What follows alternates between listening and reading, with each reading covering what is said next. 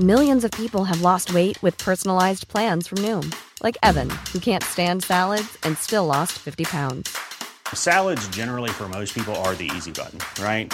For me, that wasn't an option. I never really was a salad guy. That's just not who I am. But Noom worked for me. Get your personalized plan today at Noom.com. Real Noom user compensated to provide their story. In 4 weeks, the typical Noom user can expect to lose 1 to 2 pounds per week. Individual results may vary.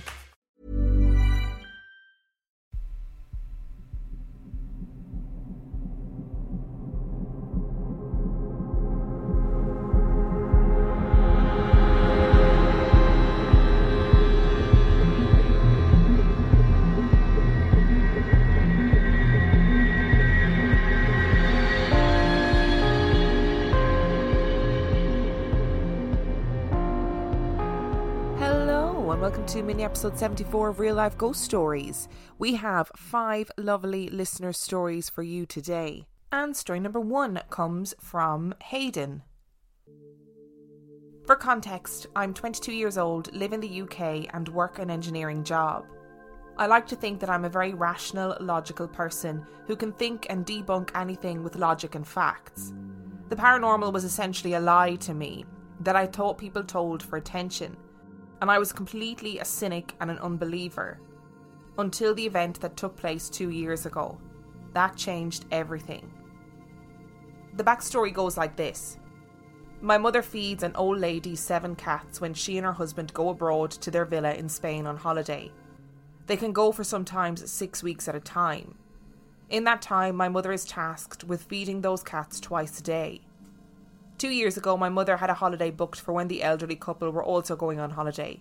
My mother asked if I could go to the house and feed them for her while she was away. The house is very old, large and beautiful, surrounded by private woodland and a long sweeping gravel driveway. It has tennis courts, manicured gardens and vines growing all up the walls of the house. Inside is a different story. Being an elderly couple who owned the house, everything was old. The entrance hall had old pictures hanging up, maybe past relatives. There was old furniture, old lamps and old rugs on the floor. The house had always creeped me out as a teenager, when I had been with my mother occasionally, purely out of curiosity. I never ventured upstairs, and that was because the top landing was full of about 20 glass-eyed dolls and stuffed animals. I was alone when I went to feed their cats at around 6 p.m. in the summer. It was still light outside, but cloud covered the sky. I had taken a bike to cycle over there and had been given the key by my mother before she left for her trip.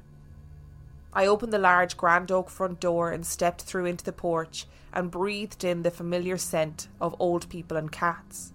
I walked through the hallway and pushed open the kitchen door to feed the waiting 7 cats.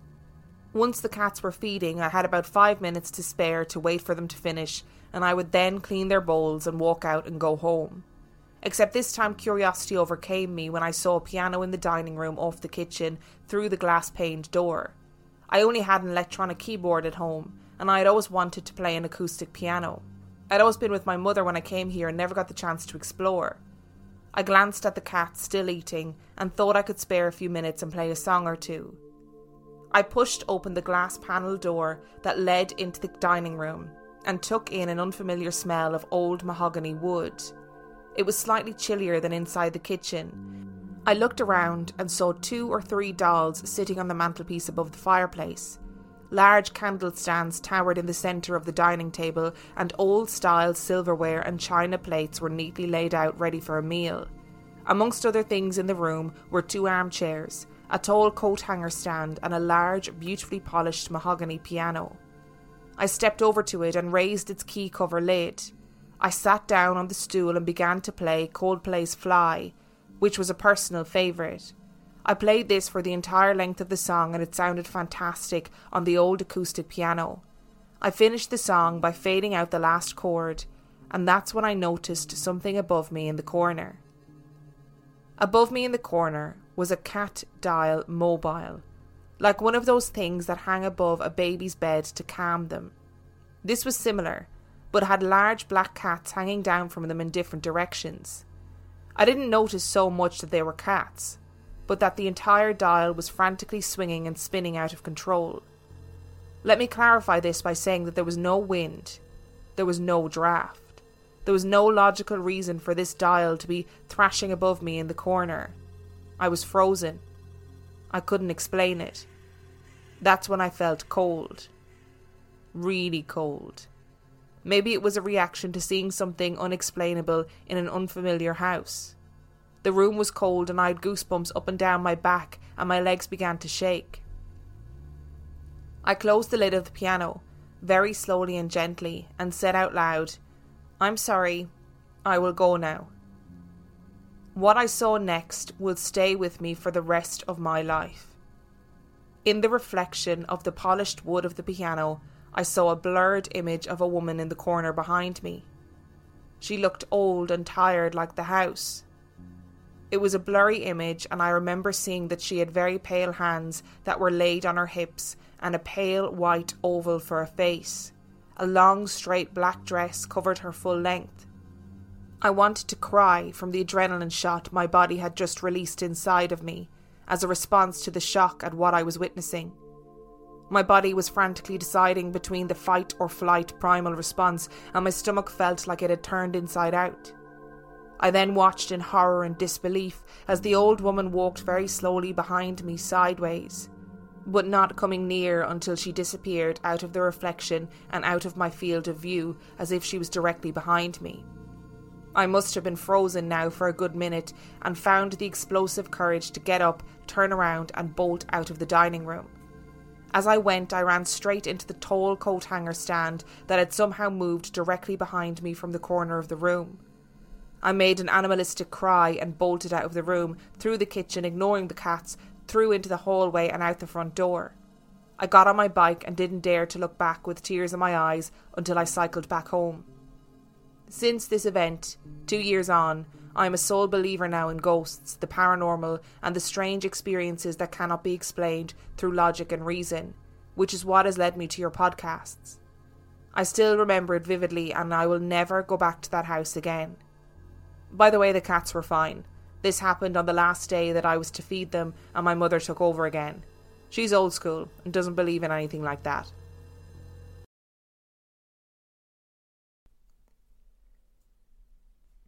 And story number 2 comes from Heather. My name is Heather and I live in Scotland. I am now 30 years old, but allow me to transport you back to 23 years ago. When I was 7 in my childhood home with our family dog Max, who was very important in this story, my mum and my wee sister. When I was 5, my parents divorced.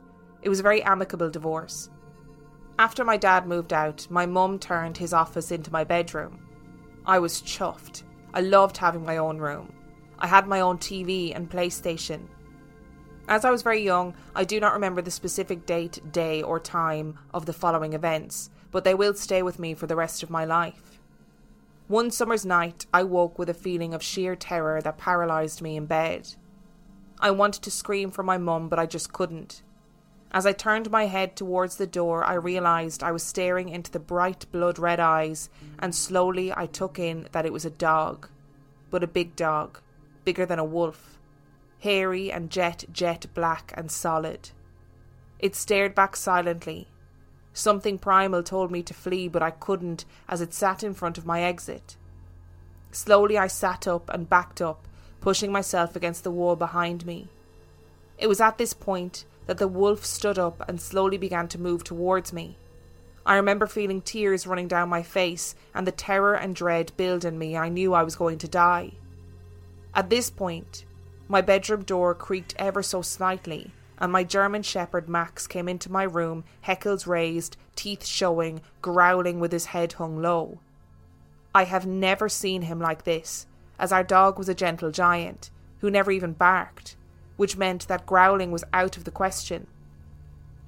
The wolf turned, growling back at my dog, who began slowly advancing on the wolf as his growl deepened. At this point, the wolf suddenly became like a gloopy shadow, melting to the floor and then slid under my bed. I then heard a voice inside my head as clear as day tell me, "Go. Go now. Run." And I began scrambling to the edge of the bed. Just as I was about to put my foot down, something in my gut told me that if I do, I'll be dragged away and never seen again.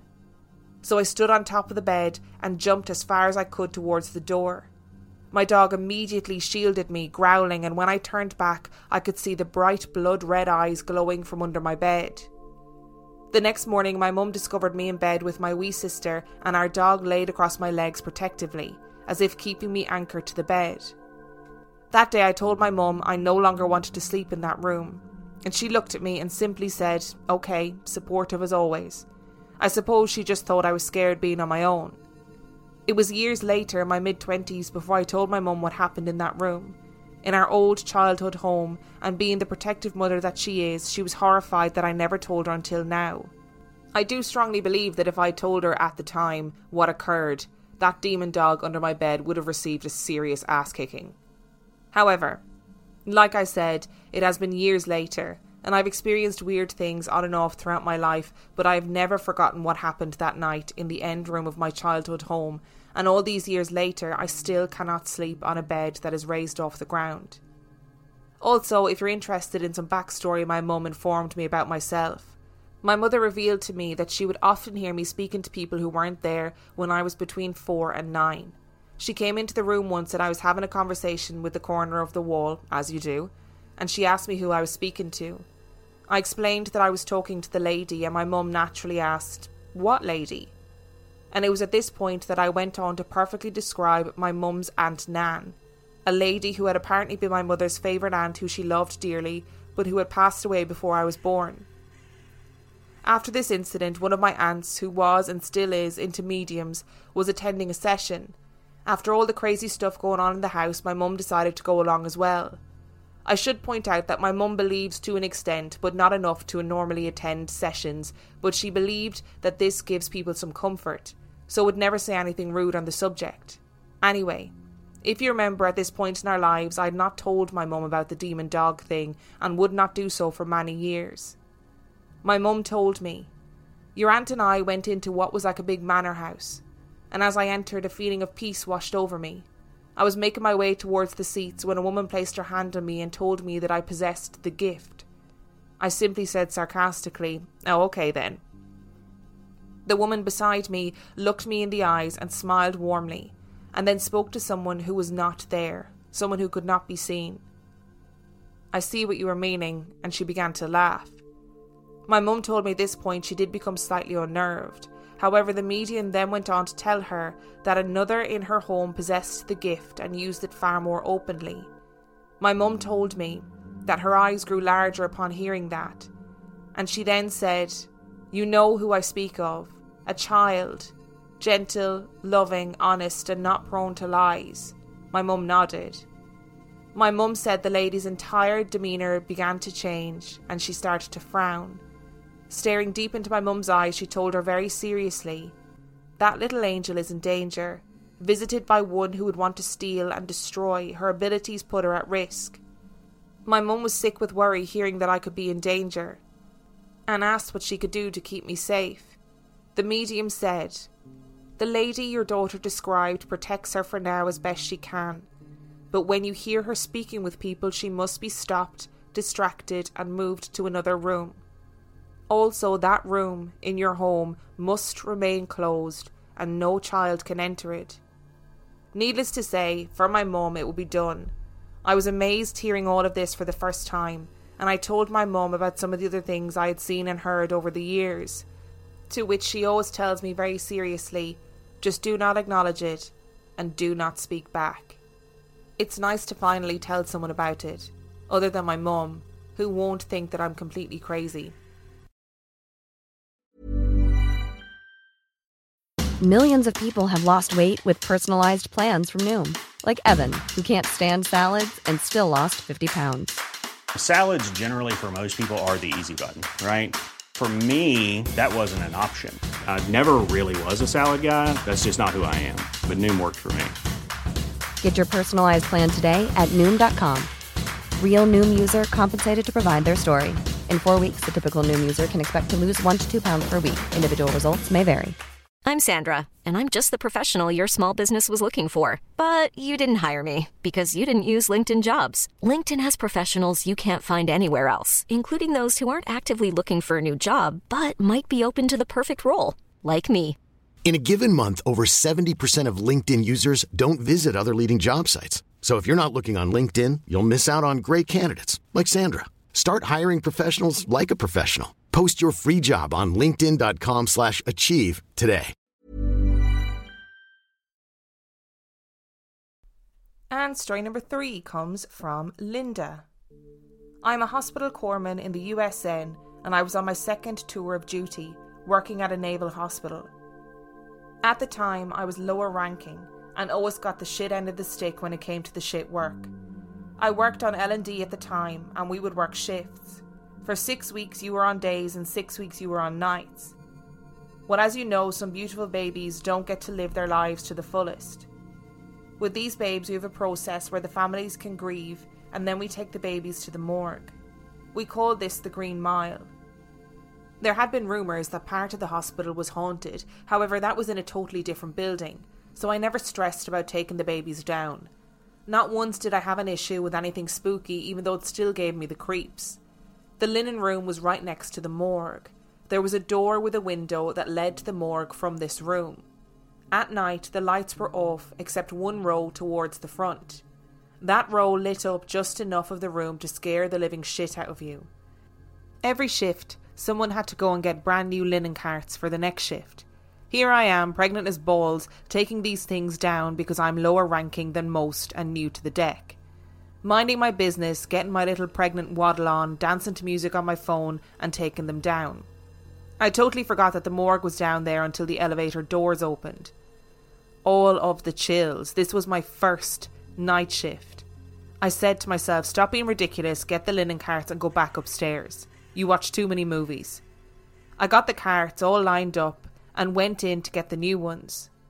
As soon as the door opened to the linen room, it was like every hair I had stood on end.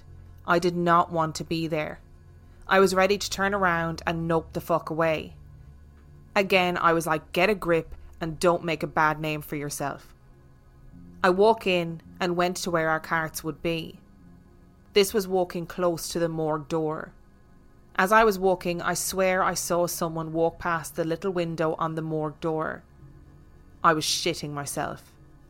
Get the carts and go, get the carts and go, get out, someone has to be playing a joke. That was all I could think. I put my hand on the cart and something told me to turn around. Why? Who knows? As soon as I did, the light row flickers and all of the lights turn off. I am standing there breathing heavy like I'd run a marathon. I was left in what little light there was from the window, and my contractions started. I was stressed. I was now hunched over, breathing through them, and in the back of the room it sounded like someone was walking towards me. I said, fuck this, if this baby is coming out, it is not going to be here. I started pushing those carts as fast as I could to where the door should be. The door's automatic, so here I was hearing the machines of it clicking like it was supposed to open, but it wasn't. At this point, I have fluid running down my legs and I was thinking, this is it. I'm going to die and my baby is going with a Tom Hanks wannabe. I was crying, sweating and yelling. I was trying to get out of there, beating on the door. The steps were getting closer and I was thinking, nope, nope, nope, nope. And then the lights came on, the door opens, and out I came without the carts. Fuck them, we don't need linens. I didn't care anymore, I wasn't going back in there. I made it back up to the labour deck in a panic. I was crying, dishevelled, and my waters had broke. I told my favourite nurse what had happened, and I told her that I thought my waters had broke. I went into the room to get checked for any fluids, etc., all the while someone else goes and gets the linen. My friend just said I was contracting and wasn't able to get them.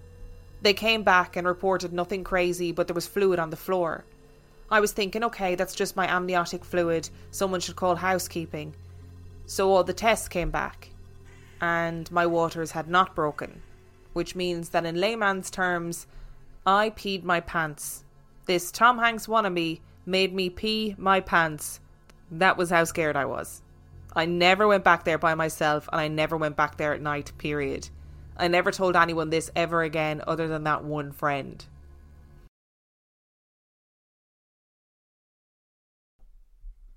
And story number 4 comes from Chrissy. As I've talked about a couple of times in the Facebook group, I moved out of the city in June while keeping my apartment to spend the summer living at my family's cottage near Algonquin Park here in Canada. The cottage was built by my great-grandfather, ironically called Spooks, in 1936. I love it here. This is the place I'm happiest and feel the safest, for the most part. See, very rarely there have been incidents, and I'm pretty sure it's my grandmother. My Granny Carol passed unexpectedly at the age of 56 in 1993. She and my mum were best friends, and I'm lucky enough to have a similar relationship with my mum. When Granny Carol was cremated, it was decided to spread her ashes around the cottage because she loved it here. All but a handful of her ashes were spread around the building, and the rest were put into a novelty jug as part of a running joke between her and my mother that sits on the shelf that runs along one wall of the cottage. But that's not all of her that's here. There is a plastic dirigible that was purchased for my dad's 30th birthday. My grandmother was the one who blew it up, and it is her breath that's inside of it. It has stayed hanging from the ceiling since it was hung up on August the 4th, 1990, and has remained inflated to this day. So as of the beginning of June 2020, I started living alone at this cabin with my grandmother's ashes and a plastic dirigible full of her breath. Sounds like the beginning of a horror film, I know, but honestly, aside from making that joke myself, I wasn't at all concerned. At least, not until near the end of the month. It was a hot night and I couldn't sleep. I was laying in bed, hoping to eventually doze off, when I heard clear footsteps walk briskly right past my window. The sound is a distinct one. I could hear the slap of bare feet on the path that goes right past my window to the cottage door. The sound of footsteps that wouldn't have scared me, except that while there are other cottages nearby, no one was up yet. It was just me. Also, there is a motion-activated light there that would be set off by anything physical, including wildlife. A few days later, my folks came up to visit and I mentioned it to them. My mum admitted that she has heard the same thing many times, and that sometimes it's running like a kid runs from the beach after a swim. She also told me that apparently I have heard it before as well. All those times I thought she walked past my window when we were staying up there when I was a kid. Yeah, it was never her. She never corrected me because she didn't want to scare me. As we discussed this, even my does not believe in ghosts dad chimed in that he had heard it too. I asked when the earliest anyone could remember hearing it was, and my mum couldn't remember ever hearing it before adulthood or before Granny Carol passed. I think it might be her. Either some residual imprint of her childhood or maybe just her coming up from a swim to check on us. This wouldn't be the first time she's made her presence known here. Several years ago, Mum and I were staying here on vacation together. Thunderstorms had been rolling through most of the day, so we had unplugged the stereo that sat directly under my grandmother's ashes and sat talking about life in general. We ended up, as we do every so often, talking about Granny Carol and wondering what our lives would have been like if we'd had more time with her. The moment the conversation lulled as we finished our imaginings, the silence was broken as the stereo turned itself on, and through the static we heard the words, "Don't worry about me, I'm still here," before the sound returned to pure static. The stereo was unplugged and turned off. I'd unplugged it myself. Not only that, but it shouldn't have been able to produce words. At the time, there were no radio stations that could reach the area, and the stereo itself was a cast-off from my uncle because it had no antenna anymore. We used it as a CD player. Mum and I stared at each other, frozen, before confirming that we both heard the same thing. Scared shitless because thanks Grandma, but also kind of fuck you, we listened to the static and wondered if it would happen again, but nothing more came through. I got up, turned off the stereo and promptly unplugged it, saying, "Thanks Granny Carol, message received. We're glad you're okay, but maybe don't do that again right now because it scared the fuck out of us, thank you."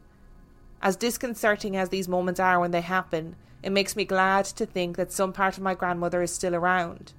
I was so young when she passed, I only have a few memories of her, but they are filled with a deep and encompassing love.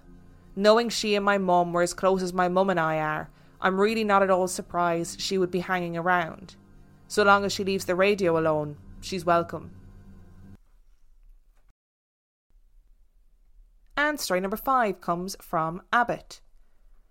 This one occurred at my ex-boyfriend's childhood home.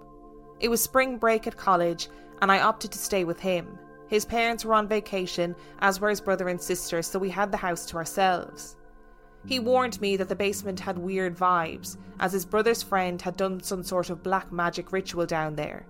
Since then, there had been scratching noises in the walls and in the ceiling. After an hour, I was able to debunk this scratching as squirrels in the walls. We spent the evening without incident and went to bed at midnight. At 3 a.m, I woke up needing to go to the toilet. His bedroom was on the second floor landing. His sister's room was across from him, and the bathroom was facing the stairs. I stumbled to the bathroom and flipped on the light. I did my business and washed my hands. As I stood in the doorway, hand on the light switch, I was nearly knocked off my feet by this utter nauseating sense of dread. I felt sick knowing that I had to walk through the pitch black landing to my boyfriend's room.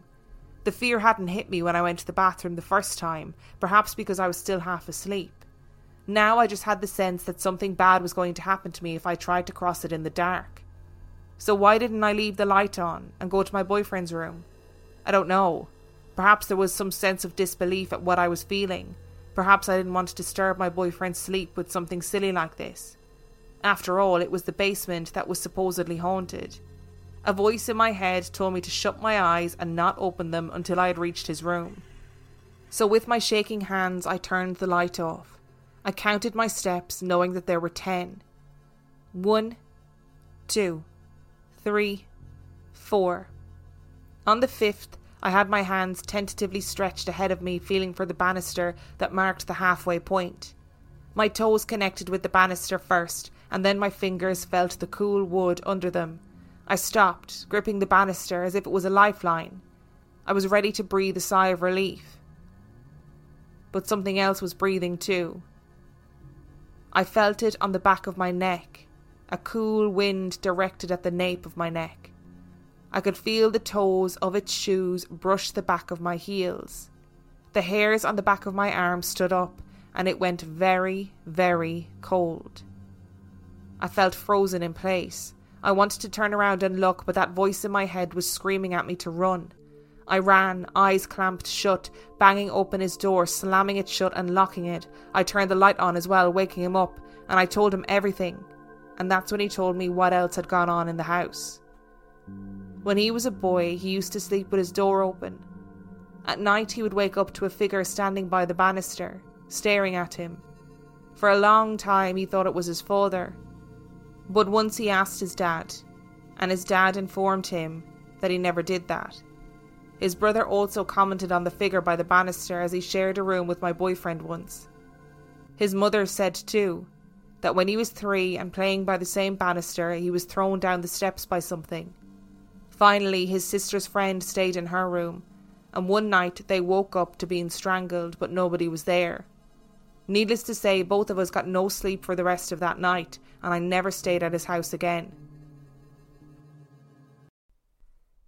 Thank you so much for listening to this week's episode. You can find out everything you need to know about us on reallifeghoststoriespodcast.com. You can also send your own spooky story to reallifeghoststoriespodcast@gmail.com.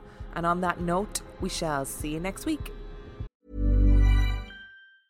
Rory and Kid here from the award-winning podcast This Paranormal Life. Every week we investigate a paranormal story and decide if it's real or a hoax. Like the time a guy claimed he punched Bigfoot. Or when a UFO showed up at a football game in front of thousands of people. Each episode has sound effects, music, and storytelling that feels so real, you'll never sleep again. You will. Stop it. You're going to scare away new listeners. Check out This Paranormal Life every Tuesday, wherever you listen to your podcasts.